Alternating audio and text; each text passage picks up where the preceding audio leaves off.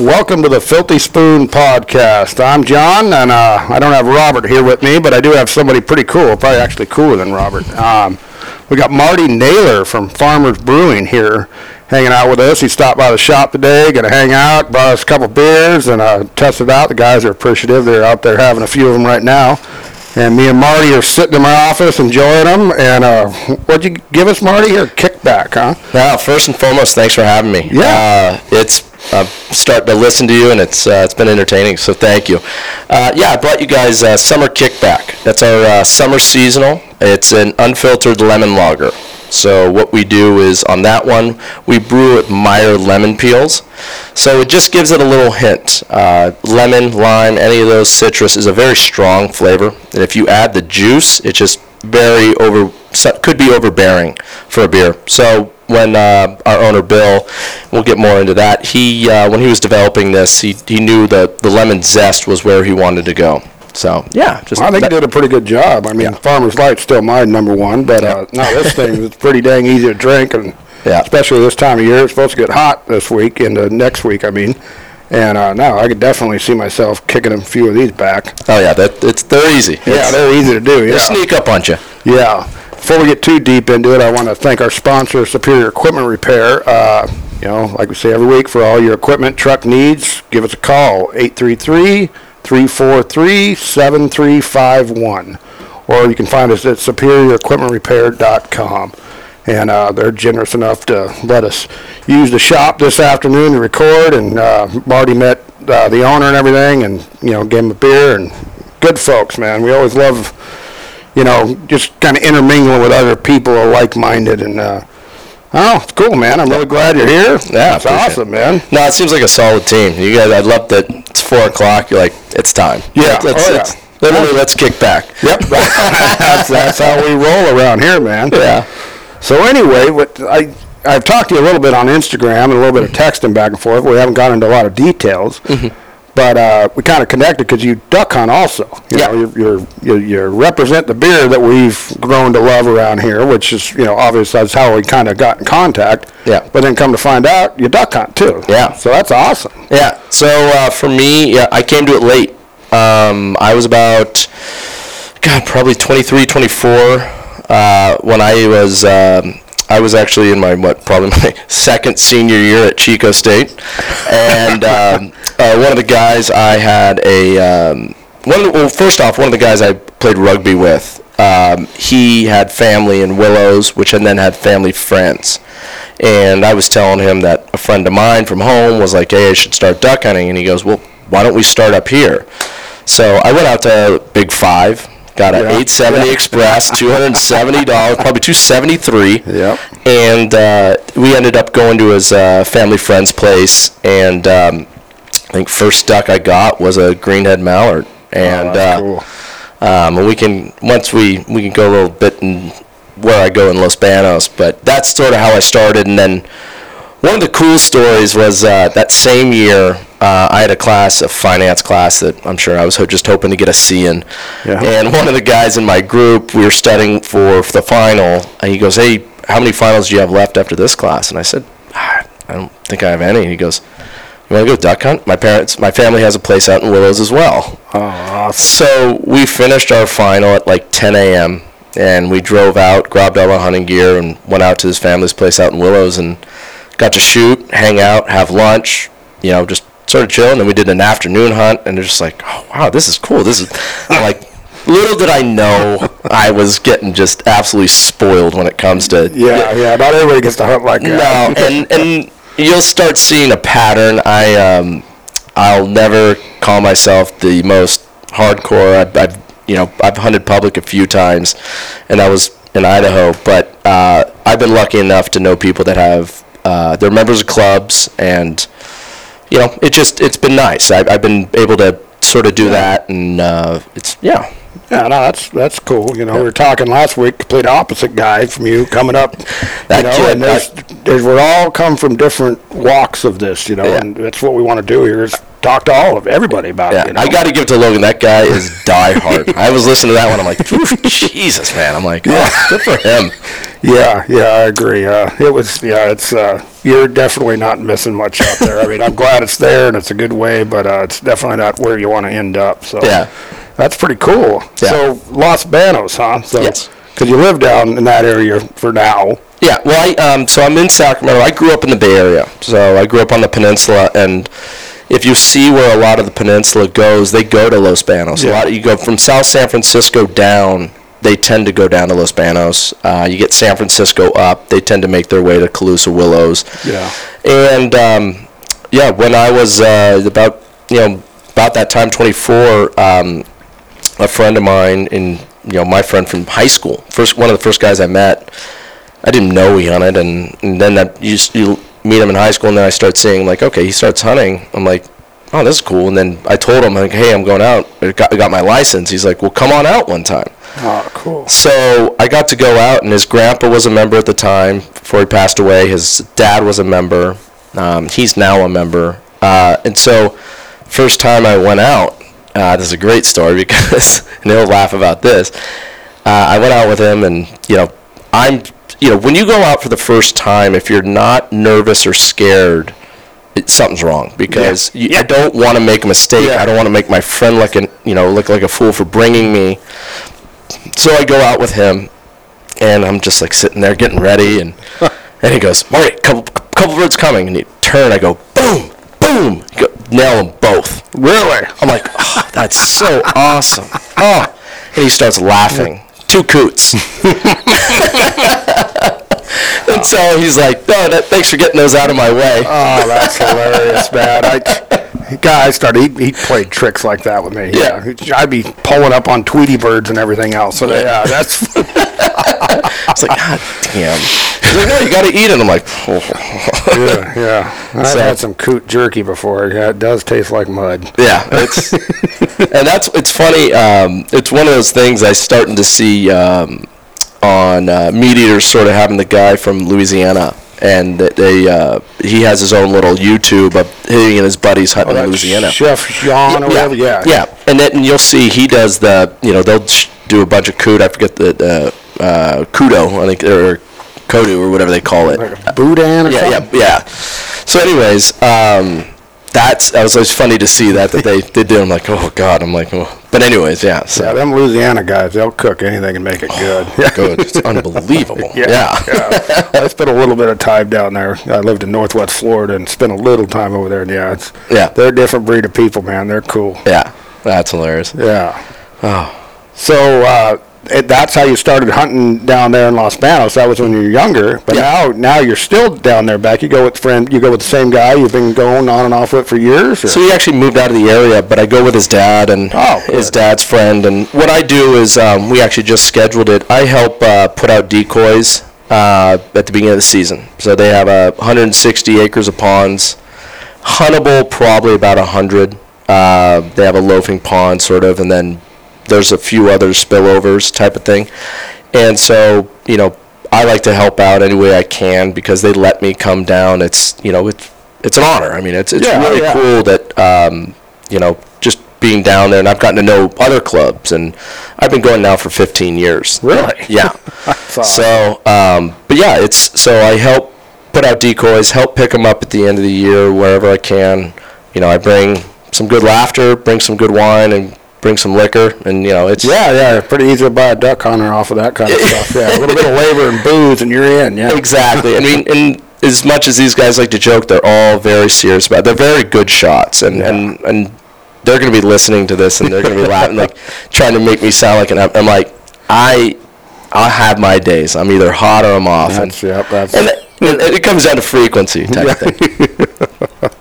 Yeah, I've hunted the Grasslands a couple times. I had a buddy that had a club in Gustine, off Santa Fe grade, and it was cool. It's a little different than up here. We're mostly rice unless you're at the refuge, but the graveled pass to the blinds down there, I thought, man, this is cool, man. That's what they have there. Yeah. I would say anywhere from 90 to 95% of the birds that I shoot down there tend to be green-winged teal. Yep. It's just big water. And that's South Grasslands. Yeah. I haven't shot the North Grasslands, but I've heard that a lot of it's a lot more tule. They'll get more greenheads, but again, they're still your one sprig and your green-winged teal. That's and spoonies. Yeah, spoonies. Spoonies. It's a tough one down there because it's very hit or miss in regards to taste. They always joke they call it a Los Banos mallard. Yeah. Somebody saw it eating corn off the water treatment plant. But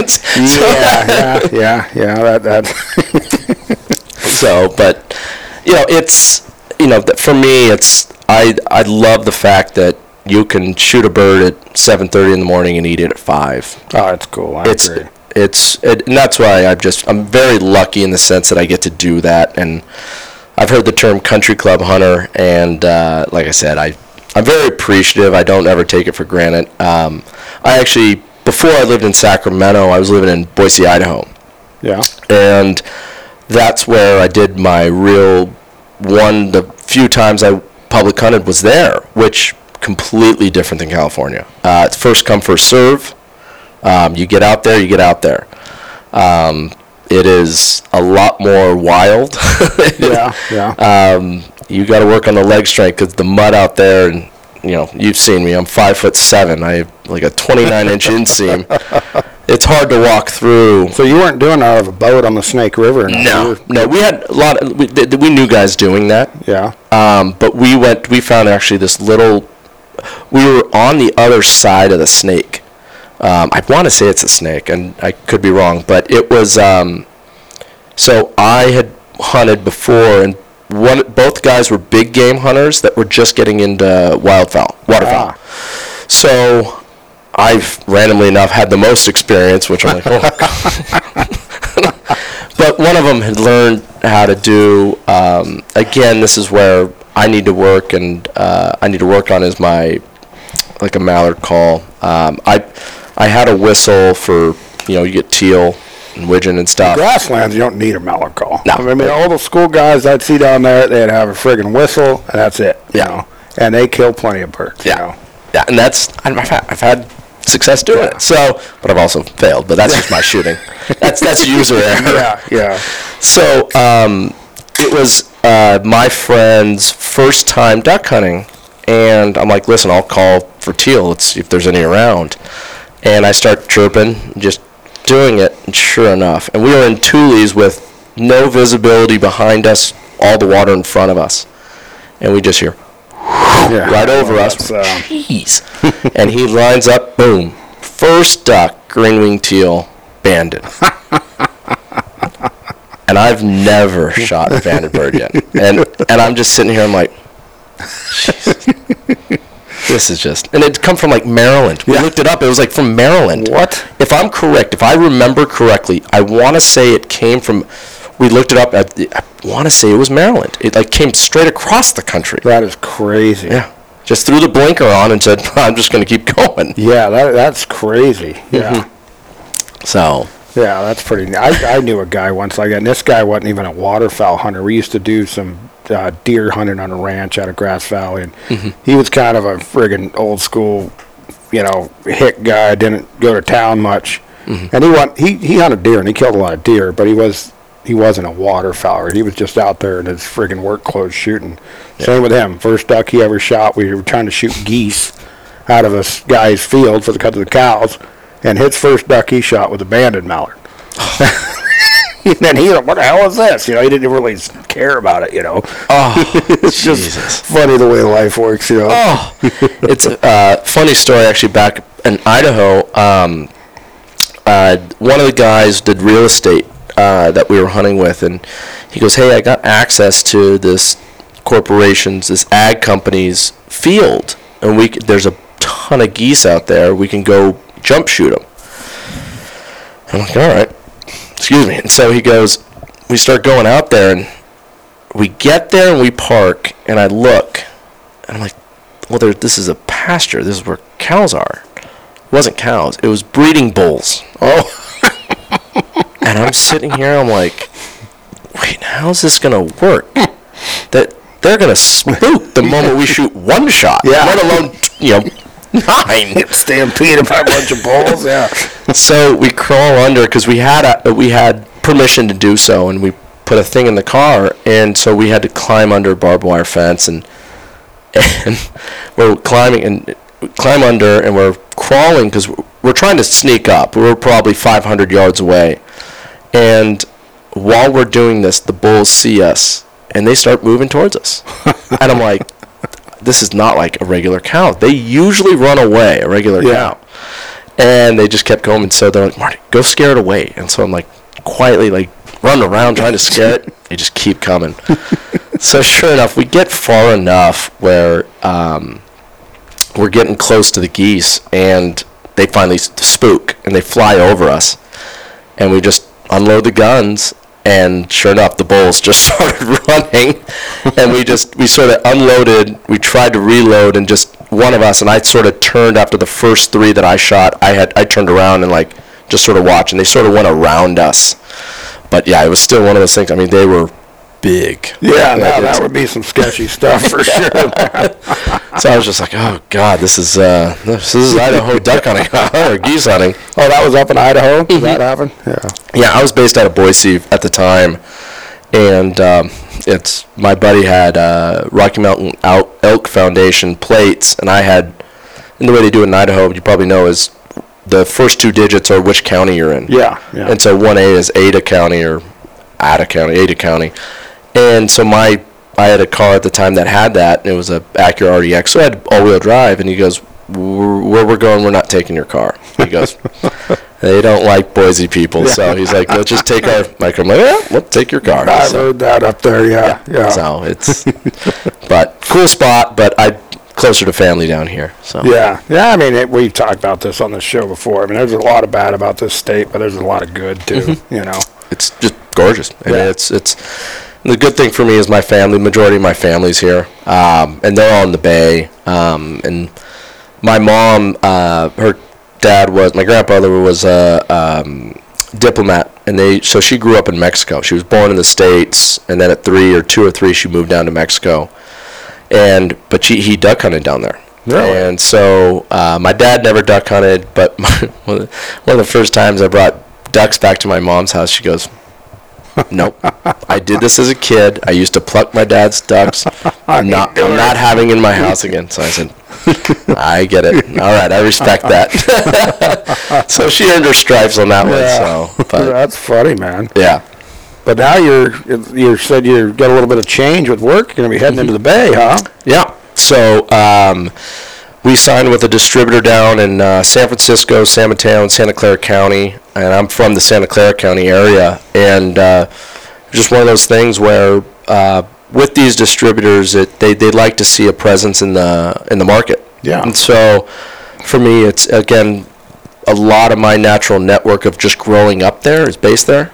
And so it's going to be, like I said, it's going to be nice where, I start tapping into people that I used to hang out with or that I know. And so, and now they've seen a lot of my Instagram. I post a lot of my Instagram in regards to farmers. And some say too much, but listen, I'm promoting the product. So I agree. You're promoting a good one. Yeah, thank you. I appreciate that. And by the way, thank you for all your support. It means a lot that, Oh, yeah, we love it, man. Yeah. You guys are local guys. You're, heck yeah. We heard of you. We just kind of stumbled upon you, and started drinking it. And it's like, heck yeah. Going out to the brewery, all them folks. Yeah, you got to know Ashley that works in the... An absolute all-star. She is one of the best. She treats me like gold every time we go out there, She's a character. We love her. Yeah. So, no, she's helped me out a ton, and she helps us out. And but it starts with the owners, plain and simple. Yeah. Bill and Kristen Weller, I mean, if you want a little history on it. We'd love to hear it. Yeah, so Bill and Kristen Weller, both fifth-generational farmers. And Bill, just by trade, of course, he's been farming his whole life, but, he has that engineering mind in the sense that he always wanted to try brewing, and probably about 9, they're going to razz me for this, 8 or 9 years ago, but maybe 10, he started just brewing in his garage, and he started making beers, and because of the abundance of the rice from the farm, it's 6,000 acre farm, 4,000 which is sushi rice, he just I would like to make a lager, that's what I like to drink. So, he started messing around with everything. And then, of course, he just, at a certain point when he was done messing around, his friends started, first off, his friends started telling him, like, listen, you're making some great beer. Yeah. But start thinking about this, maybe, I don't know, turn it into business. So he started looking into it, and he ended up buying 3 one-barrel systems, and he turned, Kristen, to her credit, it's like, all right, out of the garage. So they had like you saw, you got the tour of the meth lab. Yep, I did. So it's the nickname. And so he had 3 one-barrels going at one time, and about 50 brews later, a year and a half at R&D, he came up with Farmers Light. Really? Yeah. And, it's one of those things where, and for me, I always call it my cruise control beer. You set it and forget it. Yeah. It's 99 calories per 12 ounce, 4.1. It's a great beer for, on the river, watching football. You're going to be there for a little bit. He started that, and then 2019, they started local distribution, and people were filling up growlers. Local businesses were getting kegs, and they did 68 barrels. So usually at the end of the year, you judge your sales by the amount of brewed and sold, and a barrel is a German barrel at 31 gallons. Yeah. So when you see those big kegs, those are half barrels, so 15.5s. Yeah. So that's why there's a lot of confusion sometimes in the industry. It's like half barrel. Well, the small ones, no. Halves of the bigs. Yeah. So they did 68 barrels that year and sold it, and that was 2019. So at the end of 2022, we were a little shy of 13,000 barrels. Wow. Yeah. So it's been an absolute wild ride. I've been with them since March of that's going to be 2021. Oh, so you've been there a while. Yeah, I mean, a little over almost 2.5 years. And it's a newer company, and it's the growth has got to be insane. And I had Garth and our head of sales and Ben, our sales manager.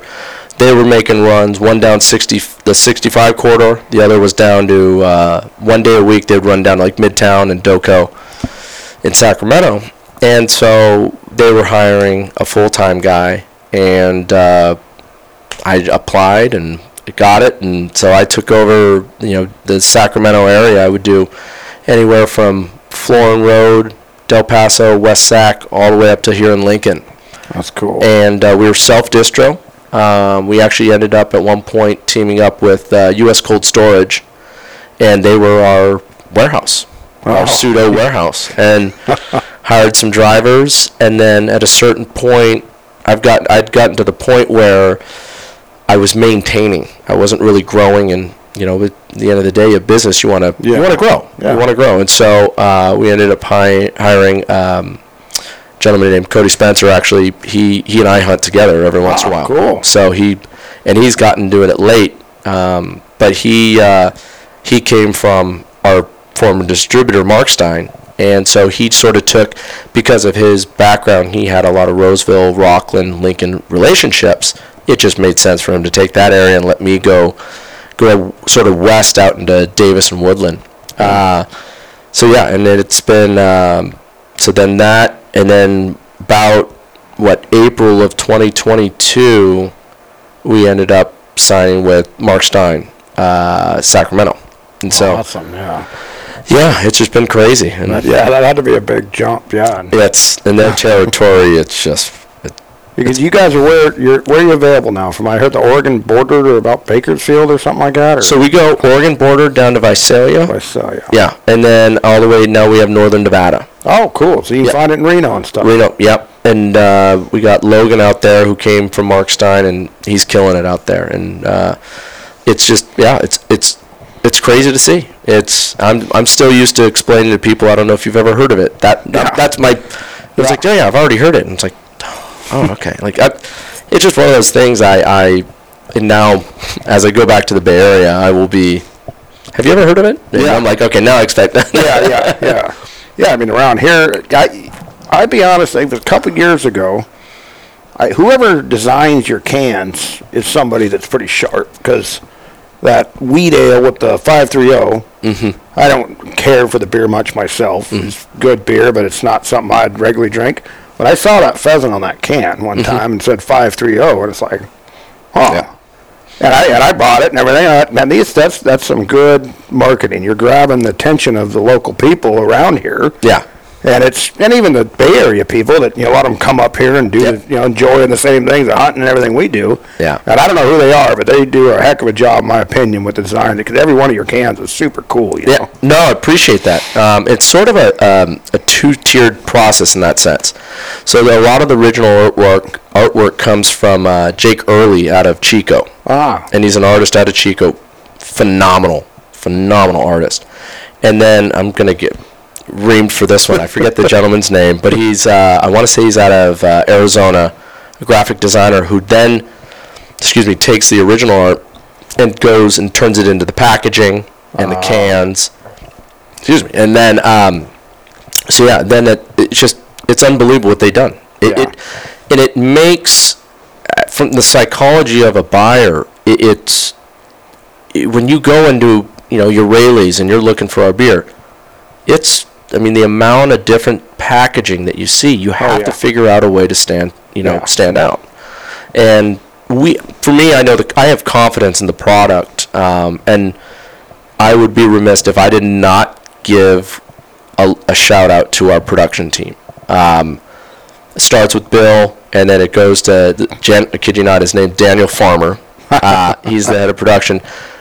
The commitment to consistency and quality is second to none. And one of the things that where we're at as a brewery, when we start getting handles where restaurants, bars are saying, we want to keep your beer on, the big thing is consistency. And if you can keep a Farmers this week is going to be the same same as a Farmers Light this week could be the same as a Farmers Light in 2 months. That's half the battle.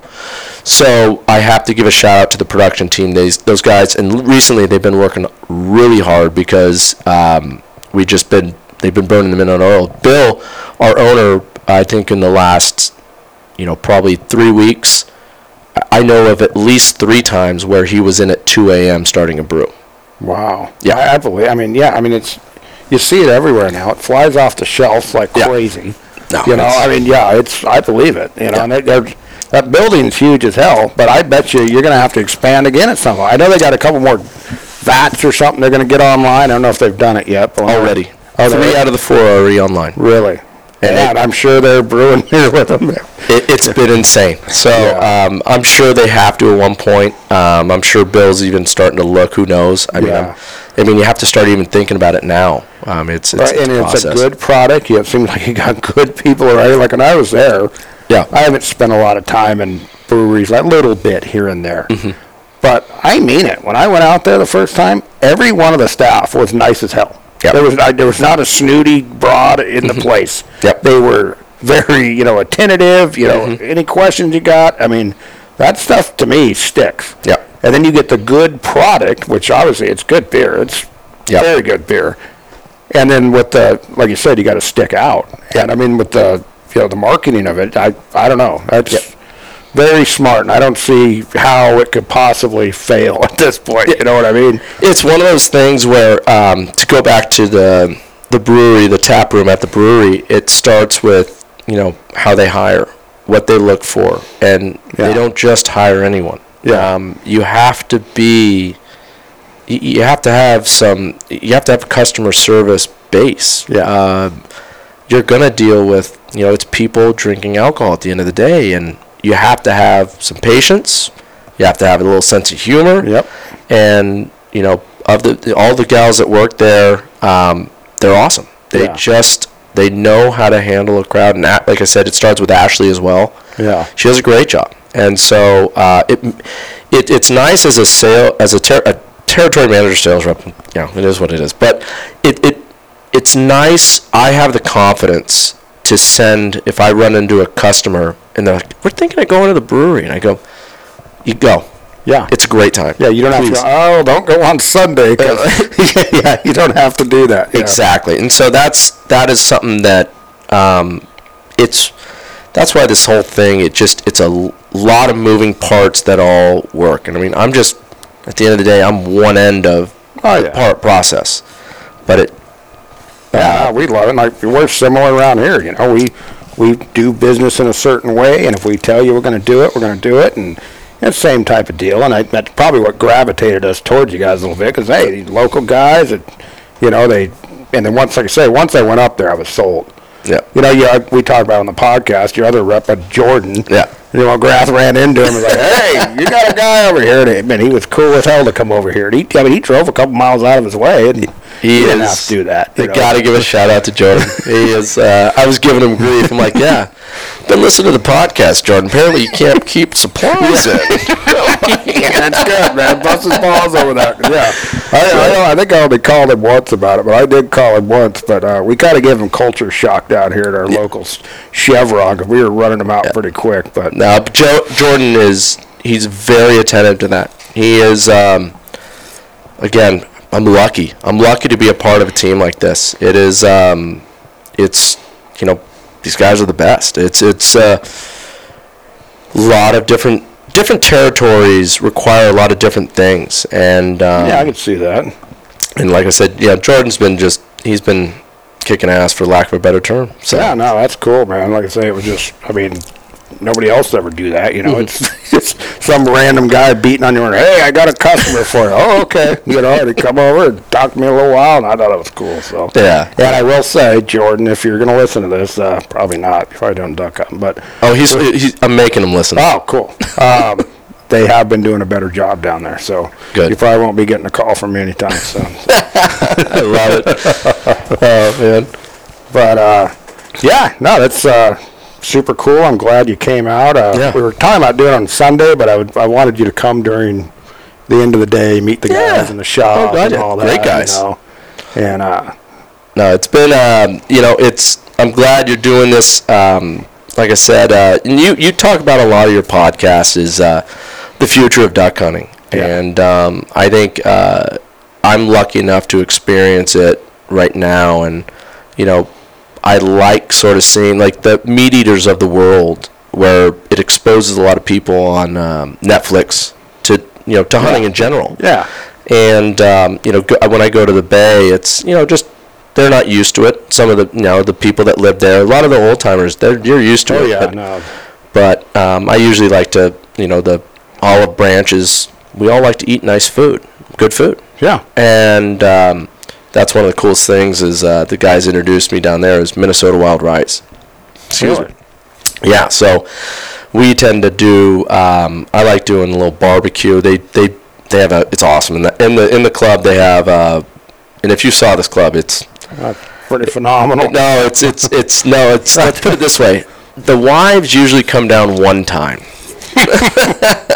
Sounds like my kind of place. Yeah, so they got a fireplace charcoal grill in the kitchen, and it's the wheel you roll up. But we do a Basque marinade. I think it's out of Fresno. There's Bass Norte out of Chico, but we do the one we're at is usually Merced or Fresno, and we do we spit cock it or we cut it into quarters and we just marinate it. And you can marinate in where it's a meat tenderizer as well, red wine based. And so we'll do a marinade. We'll do it either, when we're done hunting, we cook at 11 a.m. We do it till about 5. I've done it for 24 hours. I've done tri-tip. I've done chicken with it. Really? But it's one of my favorite ones. It's a little pepper, a little vinegar, a little red wine.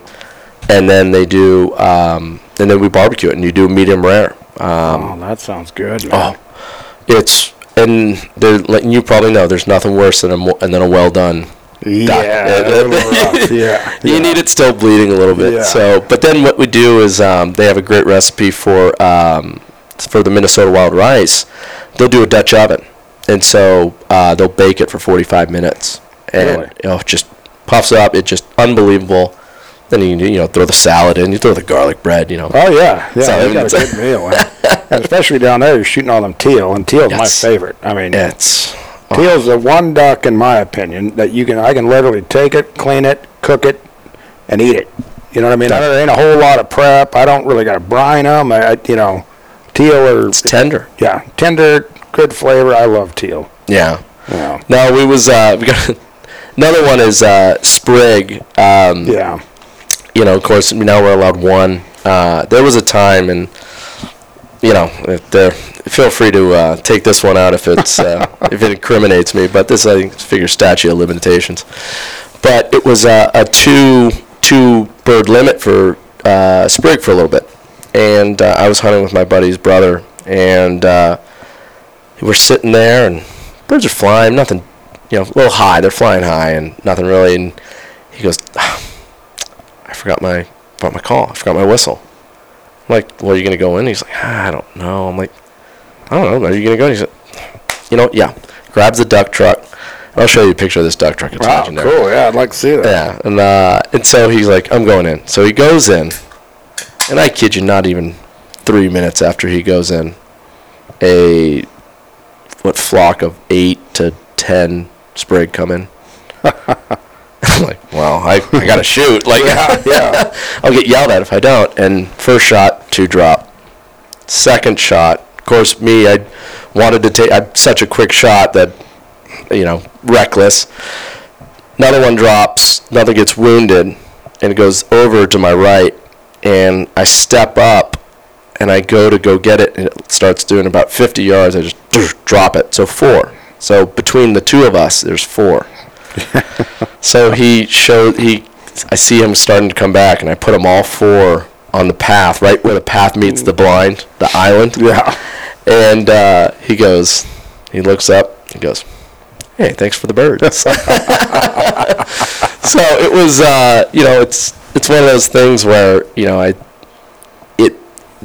I'll tell you, that's one of the things that you learn real quick, and I've heard some other stories, is learning the rules.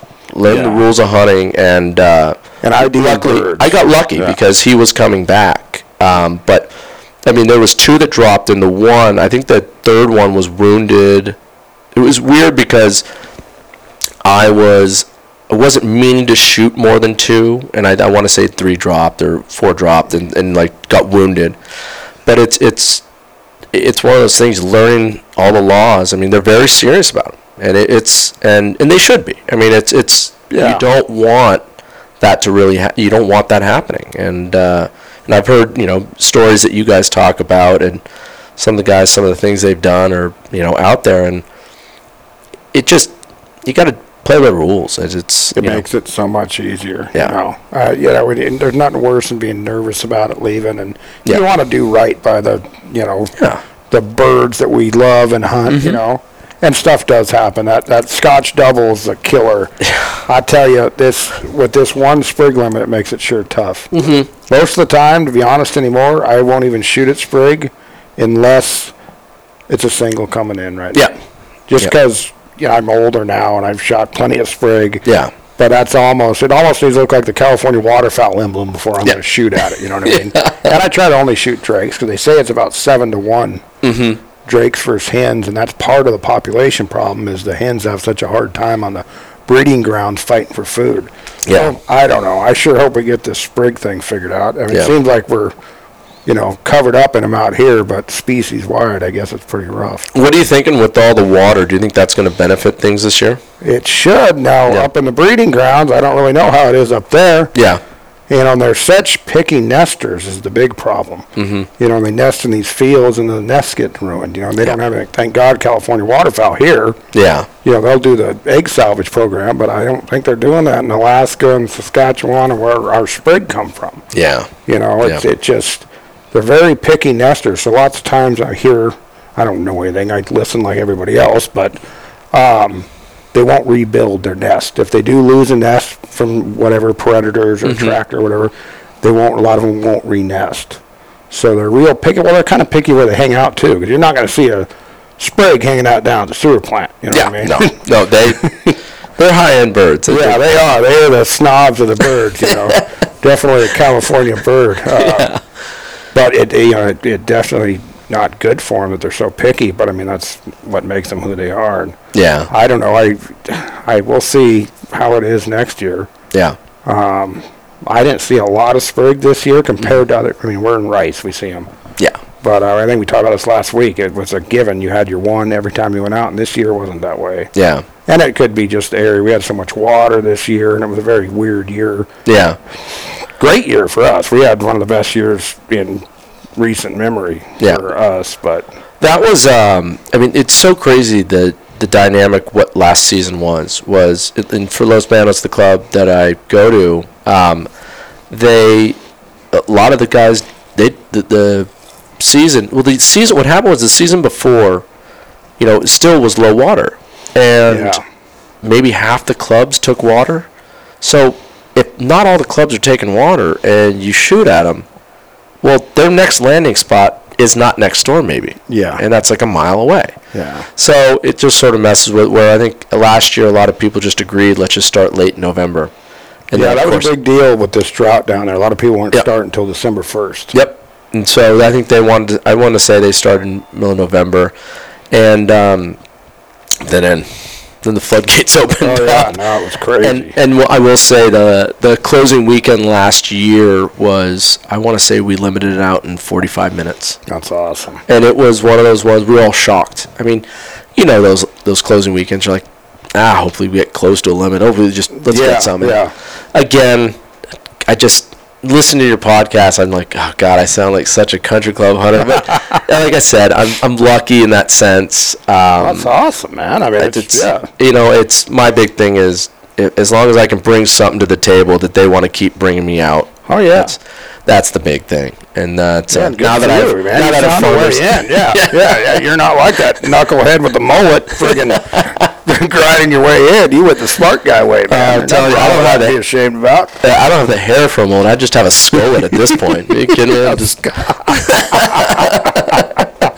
So, but ain't nothing wrong with that. I mean, hell, there's plenty of people that grew up just, think some of these, real high dollar guys just grew up duck hunting in their, families, $1 million duck club. Yeah. They love it every bunch, bit as much of us poor folks that come up from the bottom, And I think that's one of the things that I've seen is, it doesn't matter which type you're doing it, the love of it. And that's one of the things that, like I was telling you earlier, I got some great stories.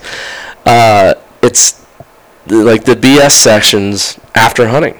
The fire pit, got a cocktail, got a cigar, and we just, where the way it's set up is there's like 3 or 4 clubs in a row, and each of them has a fire pit, and somebody will light it up, and we have the Bluetooth speaker going. Just so funny, I was listening to what you were saying. I'm like, George Jones, old country duets, and so that's, for me, is one of the greatest things. It's you learn a lot of how to take BS and how to take just busting balls. And that's why I love it. It's great for kids. You're out there learning, seeing how men act. And I mean, it's all good fun. That guy can't shoot worth shit. How come every time I shoot it, every bird that falls, you say you shot, I shot at it too, and that's part of it. It's all fun. And those Grassland clubs are kind of like that. My buddy, he moved now. He moved up to Montana. Mm-hmm. But he had a place down there off Santa Fe Grade in the same way. They had a couple clubs in the same lot, and it's like a little shanty town. There's some super nice little shacks. Like, it's not even a shack, more like a house, and then a couple like shacks. Yeah. And then some trailers and stuff. But it was the same kind of deal. Just everybody around, and people were cooking their ducks, drinking beer, cleaning guns. Yep. Dogs everywhere. It's like, man, this is what it's about. And I always thought that was cool down there. Yeah, I got a great story because if I was telling my buddy, I'm like, I have to tell this story because it really shows, what you can learn from the old generation. Yeah. And so, same friend, his dad and grandpa were members, and his dad's still a member. And the grandpa, before he passed away, there was, another guy, and his name was Bob, and then there was Big Al. And Big Al was probably about 5'5", a fury. I mean, this guy was probably 2 bills, but one of the funniest guys, but just if you got on his bad side, you didn't want to be there. And a lot of these guys either financed or built the Bay Area. Like a lot of them did a lot of the early construction. So, they tough dudes. And so at the time I was unemployed. My friend's like, listen, let's get you out of your funk. Let's go duck hunting. So I said, okay. So we come down and we're having a good night. We're playing dominoes, just listening to music, and I'm having a few pops. Start getting a little loud, and everyone goes to bed, and he and I are just hanging out, and I'm getting loud. Well, the next morning I wake up a little slower, head's hurting a little bit. Oh, yeah. And I'm sitting there, and they have a TV, and I'm watching it. And Grandpa Bob comes out, and Big Al comes out. And they, without even looking at me or addressing me, he goes, "Gee, Bob, that Coors Light sure talks a lot." And I'm like, oh, no. And he goes, "New rule, 2 beers to a guest." And I'm like, oh, and he goes, "And if they're unemployed, 1. Wow, that probably made you feel like that. Hey. Yeah, that probably made you feel about 3 inches tall. I'm only 5'7". I wasn't going much that farther. So it was just one of those ones. But one of the coolest things about that, though, is I've learned playing sports and doing that, if they're giving you grief, they like you. Yep. And not to make it a sad story, but in his final days, he actually called my friend and said, "Listen, I want you and Marty to come say hi, say goodbye." And cool, so we got to see him, and he was at his house, and we were just chatting and BSing and giving him grief. It doesn't stop. And one of the coolest things he said to me was, "Listen, you're going to be all right." And it's just like one of those things when it's, the old boys, they've razzed you for so long and they give you grief, but, they just know. They know it's... They tell you're a good dude. Yeah, exactly. Well, I do that in here. I mean, I'm somewhat an old guy now. I do the same thing in the shop with these guys. Yeah. And they figured out if I ain't talking to you, that means I don't see no use in you, If I'm giving you shit, yeah, you're all right. Yeah. So... that's cool, man. Yeah, it was it just... And you get to see, and, we all joke still, like, "Oh, no dogs in the house." Like, we still recite them. Yeah, oh, yeah. And we still mimic them when we're, playing dice, when we're doing the mannerisms. The things they say. Yeah. So, another great story that, there was a club next door that I told them, I was talking to one of the guys, I told him I was going to be on this, and said, I have to tell this story. Well, one night, I think it was, probably, in December, and, we were not at the club I go to, but next door, and a lot of the guys at the club, they're a little older, and they were already in bed. And again, lost in the sauce, we're getting a little loose, getting into one. And we were just talking, and they said something, and I was like, "Oh, you kidding me? I could easily run to town." And town's 10 miles away.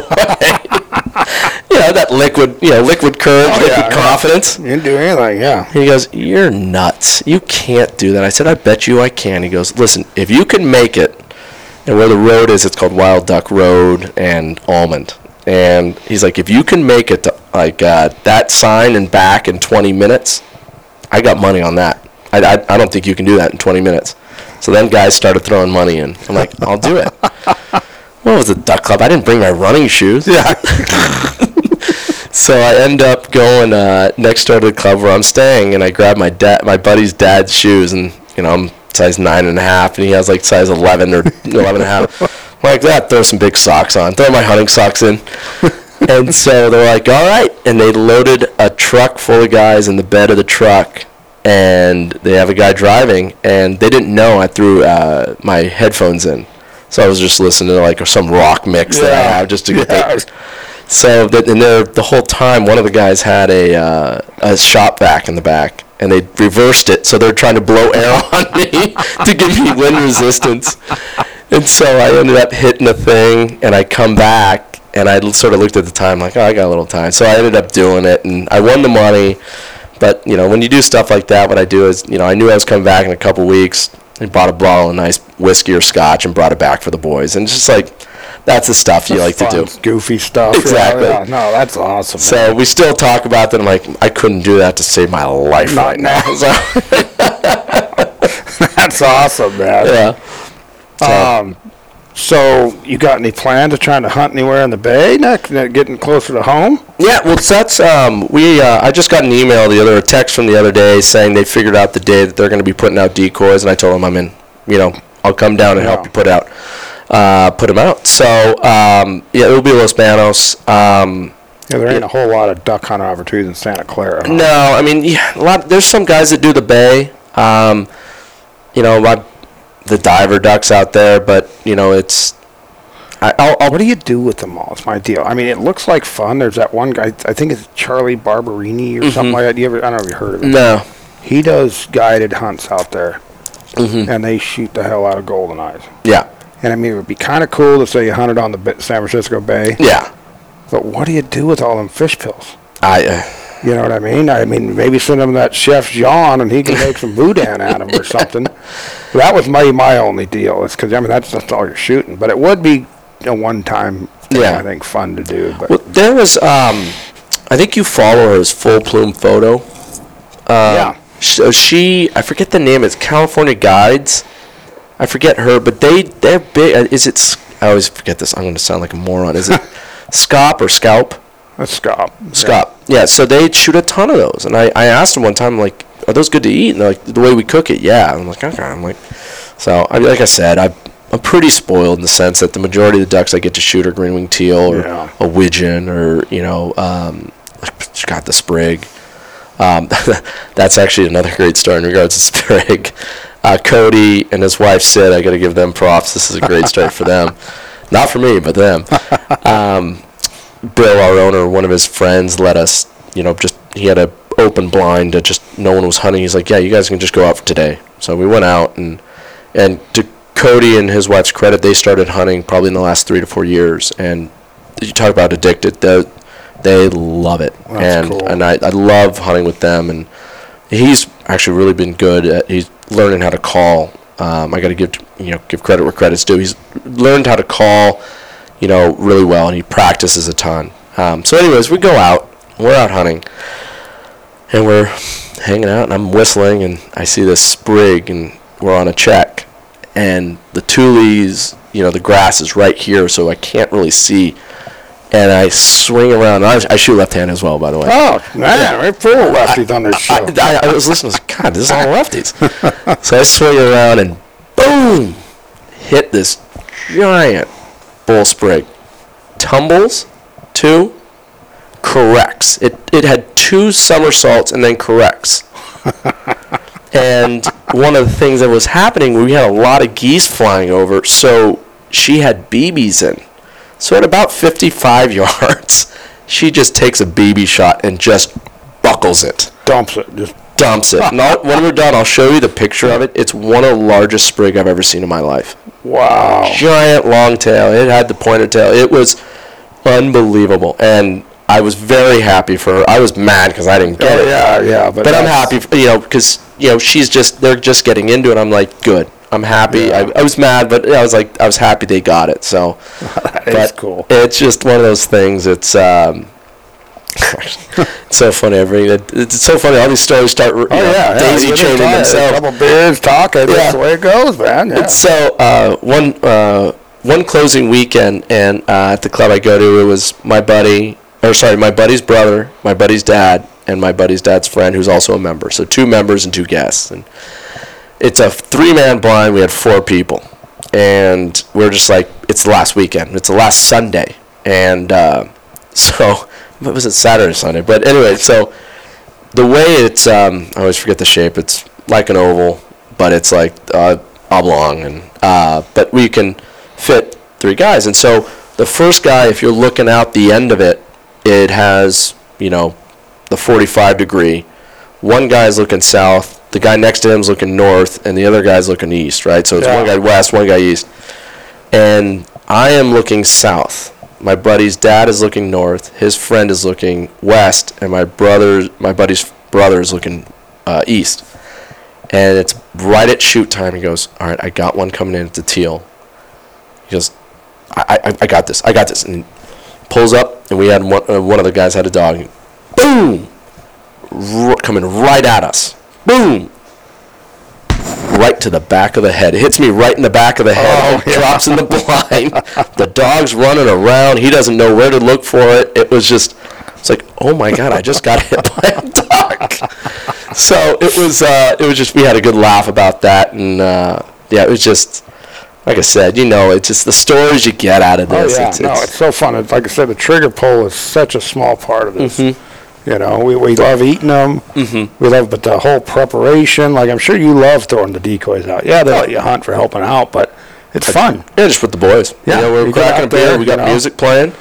Yeah, I've been accused of playing with my decoys like I'm a little boy. Are you going to go out and play with the decoys in the garage?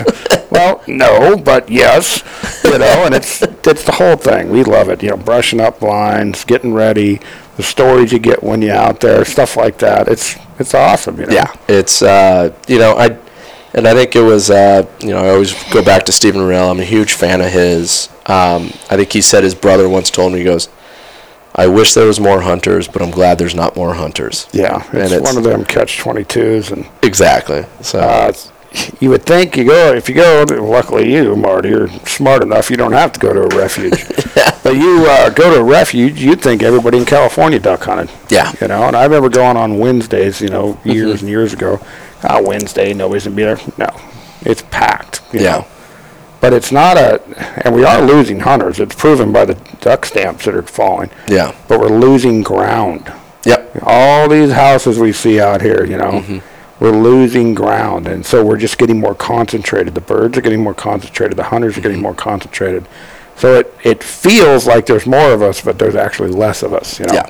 Yeah. And that's, and again, like the CWAs of the world, Delta, Now, do you know, Robert was saying he thought that you guys had some deal with them? We did. So we're in the process. That's something that Bill, the owner, is thinking about in regards to what we're going to do because of the growth of what we're going to do moving forward. I know they're thinking about it right now. That's sort of a little bit above my pay grade. But, in the past we had winter migration that Pintail Porter was last year. Yeah. And so... we were given a little bit of the proceeds would go to California waterfowl, and I hope we do that. I love being able to support something like that. I think it's it's a member, right, Marty? Yes. Good deal. Yeah. So it's one of those ones for me. It's like I said, I love the dinners, and it's funny. I live in Sacramento, and I was out at a bar in East Sacramento, and one of my accounts, and I've ran into these guys who's another beer rep, and he goes, I'm like, well, what are you guys up to tonight? He goes, we had the CWA dinner tonight. I'm like, do you hunt? He goes, no, but it's a great party. So I'm like, oh, okay, cool. Like, and you start seeing, I'm starting to see a lot of guys around my age, if not a little younger, that are wanting to get in because it's people like me and my coworker Cody, where they see, it's a good time, but you got to do it the right way. And, and you've talked about it, how it can be very intimidating to get into this. Yeah. And like I said, I got lucky in the sense that the first 3 times I went, everyone was very like, this is what you do, like very hands-on. Yeah. And, it's very important to learn the right way. And, I'm guilty. I've made mistakes of like, no, don't do that. No. And I'm like, okay, geez, like, you learn. And you don't know. Yeah. Yeah, it's like bowling. If you're a league bowler, I used to be a league bowler, by the way. That's pretty damn good, man. Left-handed thunder. Anyway, when you're bowling next to a family and when you're up there, it's completely rude to go up when somebody's bowling. Yeah. Nobody knows that unless you're in a league. Yeah. But you're like, these what old guys get all mad about. It's like, they have no idea. You know what I mean? And hunting, I'm just using this as an example, hunting's kind of the same way. If you don't know, you don't know, you know? And it's very hard for a younger guy, or not even a younger guy, even an adult coming into this, the effective range of a shotgun isn't what you might think. Because those ducks, I've had it happen to me, they come over and they're right there. No, they're not. They're 80 yards away. Yep. And that's all stuff that just comes with experience. Yeah. But you don't bow beat somebody down so bad over this to where they don't want to do it anymore. You just gotta teach them, Yeah. Don't shoot over people's heads and blow their eardrums out. Yeah. That's And it's funny when you learn. And I still, like I said, the guys are gonna listen to this and give me so much grief. But it's shooting green-winged teal. People always ask, like, well, how big are they? I said, imagine a regular duck you're regular seeing, about a third of that or a quarter of that. I said, shooting those are like shooting a Red Bull air race plane. Yeah. I said, if they get any gust of wind, they could move 10 yards in 1 second. That's what it seems like. Just gone. They swing in and gone. And, they're fun to shoot in that sense, though, because you really get good of, like, okay, if it's coming in this way, what are its options to get out of there? Yeah. And so, I'm starting to, one of the things that, as I'm getting older, I start realizing what activities do I really want to do. And for me, it's golf in the spring, in the summer, and it's hunting in the fall. And so part of that is, and it's respectful to the people who take me out, is spending time out in the range. It's just, you want to be able to shoot, be there and shoot ducks with them, because that's one of those things. It's they're bringing you out. You should put the time into doing that. So that's sort of a decision I've recently made. Is like, I know guys that are a member of gun clubs out there, and there's some right where I grew up. There's some good clay pigeon spots and stuff. I mean, there's one. God, the one down in near Rancho Marietta is a great one. Oh yeah. I always forget the name of it, but yeah, I mean, it's for me, I think it's just such a fun time. People are always like, "What's it like?" I said, "You just wouldn't understand. Like, it's you have to experience it." Like you do. And one of the coolest things, I mean, if not the beginning of the morning when the sun comes up, is when you're doing an afternoon hunt and either you're done or we're getting close to sunlight, close to shoot time. When you get a flock of snow geese flying with the sun on them, that black to white silhouette, it's first off, it messes with your eyes. Yeah. But when you get like 1,000 of those, and even if you're not even close to shoot, it's just sitting back and watching, like, God, this is gorgeous. It's cool. Doesn't get any better than this. That's one thing I remember about the Grasslands, because up here there's birds flying around. Mm-hmm. But when I hunted down there with my buddy, before shoot time, the 10 minutes before shoot, I mean, there's birds everywhere. Yeah. And it's just like, oh my gosh, I mean, it's been over 10 years since I hunted down there, but I remember it was like, just everywhere you look, you're hearing it, and that's, I remember. I'm fortunate enough that my daughter got to grow up hunting at a really nice duck club for the youth hunts. Yeah. And I'll never forget the look on her face, because she would go hunting with me. Yeah. But we're in Rice, and I had a couple there. When I went to this exclusive place and seeing her eyes just in awe with all the birds, right, the marsh is waking up, and you can't shoot yet, you're just, nobody knows you're there. Here you are, and the dog's winging out, and I don't know, you can't, and if people don't get it, they don't get it, but when that's something that you just can't, I'll never forget the look on my 9-year-old daughter's face looking at them birds, just in awe. That's one of my favorite things, the sound of a teal coming in and buzzing the tower when it's before shoot time. Yeah. And the sound, you're like, that sounds like a jet. Yeah. It's all, yeah. And it's just, and they're gone. And then you look, it is so cool. And so, like I said, it's one of those things that, it's funny, I was listening to one of the episodes and you were talking about Bing Crosby, and that's still one of my favorite videos. Him in the Jeep with the Silent Night. Yeah. Oh my God! Supposedly that was taken right out in District 10, is what I was told. Who knows how true it is, but he had a club out there. I guess. Well, he had a house out, and he was Pebble and Atherton out there. So, but I just love that. Every Christmas I have to watch that. Oh yeah, I love that one, man. That's a good one. It's like the Silent Night in the background. I know, that's cool as hell. Hot man. buttered rum. Yeah. I love that's a drink he chooses. So, but what kind of gun do you shoot, Marty? I do Benelli M2.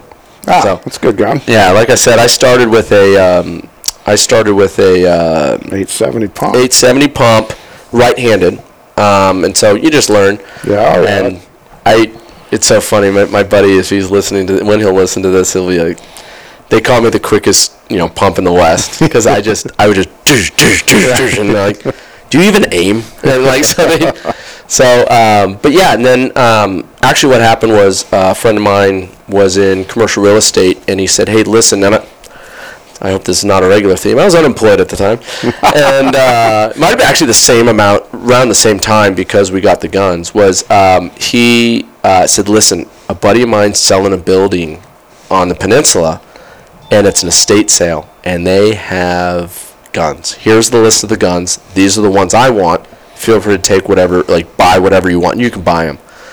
So he ended up getting a 1911, a really sick 1911, tricked out, and then he got one more gun, and I looked at what they had. I ended up getting, and I kick myself sort of because I hear you guys talk about 20 gauge, and I would like to get one eventually, but I ended up getting a DU 50th anniversary Burrowwood Browning A5 20 gauge. Oh, that's awesome. Bought it for $700. Wow. And so I ended up then getting a Remington 700 7mm with a Leopold scope for $550. Oh, wow. So, those are they sort of. But what happened was I knew I wanted to get a semi-auto or auto, whatever you want to say it, in regards to the shotguns. I knew I wanted to get an auto, so I looked at Benelli because they had a left-handed version. So I remember hearing Robert saying like, "Oh, they stopped making them." Yep. Ended up getting the Benelli M2 left-handed. I like it. It's a light gun. It just requires a little bit of grease just to keep. I've had some jamming issues, but some of that could be the inertia with cold too. I've seen it happen where it's cold, but I think it's user error in my opinion. But I love it. I mean, it's a great gun. And eventually, I'd like to get into turkey, and I think I've seen that it's a good turkey gun too. So yeah. Oh yeah. Again, it's so funny coming on this show. I'm like, God, I just sound like an amateur, but I've been, but yeah, we all are, man. Yeah, and so, but yeah, I do a Benelli M2. I like it. I mean, it's a light gun. Like I said, when you're swinging around and shooting at teal, you need a light gun. Oh yeah. And that's why a lot of guys, you'll see, you guys talk about it, like why a lot of guys go to a 20 gauge. It's going to be a little lighter and it's more quiet. Yeah, exactly. And I mean, the sound travels, and you scare birds off. Yep. I think we had a blind a few years ago. Mm-hmm. That was a 20 gauge only place. Yeah, that was kind of cool. Yeah. Oh, that's cool. I like that. Yeah, they turned out to be assholes. The people that ran it, they accused us of using 12 gauge. We had a hot blind, and yeah, there we go. Yeah. Anyway, and so we were only in it a couple years, but. Mm-hmm. The only reason I don't shoot a 20 gauge is because, like I said, I can't find a left-handed one, and I don't want to switch it up. You know? If it ain't broke, don't fix it too. I mean, it's like you when you get used to the 12, you get used to the 12. Well, if I found a left-handed, I do have that pump BPS, but I don't know. I'm on the market. Anybody knows whether there's left-handed SBE sitting on the shelf? I'd gladly get it. Yeah, do they even? I don't think. No, they do. Well, mine's a left-handed Super Black Eagle, but they don't make a 20 gauge. Yeah. But I guess they do make an M2 left-handed. Yeah. So it's funny. A lot of the guys that I hunt with down in Los Banos, a lot of them started with the old school Browning A5s. Gorgeous. Those humpbacks, they're gorgeous guns. I love mine, man. Yeah, but a lot of them turned over to Berettas. And Beretta's a good gun. Yeah, and Berettas are great. And it's but like you said, I hear you guys talking about the maintenance of a Browning A5, and it's like, I mean, I'm horrible about it. Like I say, my banana, it just shoots. So I keep shooting. Until it stops and you start worrying about it. Kind of like an AR almost, the way it is. The inertia driven. Kind of works the same. Yeah. But it's a good gun. I like it a lot. I want to send it out to Rob Roberts like everybody else does and get the forcing cone done. One of these days, I'd love to do something like that. For me, I just gotta learn how to shoot it. Before I do that, I'm like, let me just learn it. Yeah. And it's funny, like with shooting, it really does come in waves for me. But I always remind myself it's just a lead and shoot farther ahead than you think, and just keep. Nobody misses behind a duck. Nobody. Yeah. Or in front. I mean, in front. Excuse me. Yes. In front. Yeah, it's funny when if you ever have somebody film you when you're shooting and you watch it, because like if I'm watching somebody, I'm like, you're behind it. It's easy as hell when you're watching them, you know. Yeah. But it's now that's one of the things that one of the clubs one of the times I was at the club I was at, and then they didn't have room, so the club next to them was like, hey, come on out, and it was just one of these cool things where we'd finished early, and he goes, now let's just sit back and watch that blind. He goes, there's probably about 15 real ducks there. He goes, watch. Every duck in this pond is going to go there because that's how real the real ducks are. Sure enough, just all the way down. It just, when you get to see that, and the best way that's ever been put, because I don't think I can put it as good as him, is Steven Rinella when he there was a vegan on New York, and the guy challenged him on veganism versus that, and he goes, in Steven Rinella's line, and I'm going to butcher it, but I have to, it's sort of, he says, the way I appreciate and understand a deer is something that you will never fully comprehend, because I need to know everything about it and its patterns, and I appreciate its meat. And it's very, it's on YouTube. I've seen that video. He's just puts pretty ballsy of him to sit down with all them friggin' people and do that. It is. I mean, it is. But he's such a this isn't friggin' BJ Steve Rinella show by any means, but I do think he's a good guy. He represents us all well. I used to read it. He used to be a writer for Field and Stream. I used to get Field and Stream, regular paper magazines, and I remember I always liked his articles. He was always, that's why he became the meat eater, because the guy had something. Yeah. And then before he had any TV shows or anything, I remember reading him and always liking him. And he represents hunters in such a good light, the way he is, the way he acts, and all that. And I think he's like a cool guy. Yeah. My buddy I was just talking to you about that moved to Montana. Yeah. I guess he just come out with a kid's book or something, or no, I did. And he went and took his son and met him at the signing. They were at Shields or something. Yeah, the Shields Billings. Yeah. And he went and he said it wasn't like you walk up to a desk and talk to him. You went in a room and talked to him, and he interacted with his kid, and the guy was cooler than hell. Yeah. And his boy was all excited as hell about it because they're watching the TV show. Like I said, that I like that he's getting exposed with being on Netflix. Exposes him to a lot of people that would never ever watch that. Yeah. And I think the one of the things that he does so well is he's articulate, but he speaks like every other person. He just speaks like he's a regular guy, but he can talk to them. Yep. The other side of things pretty well, and I probably could too. I'm sure the liberals in New York would love me.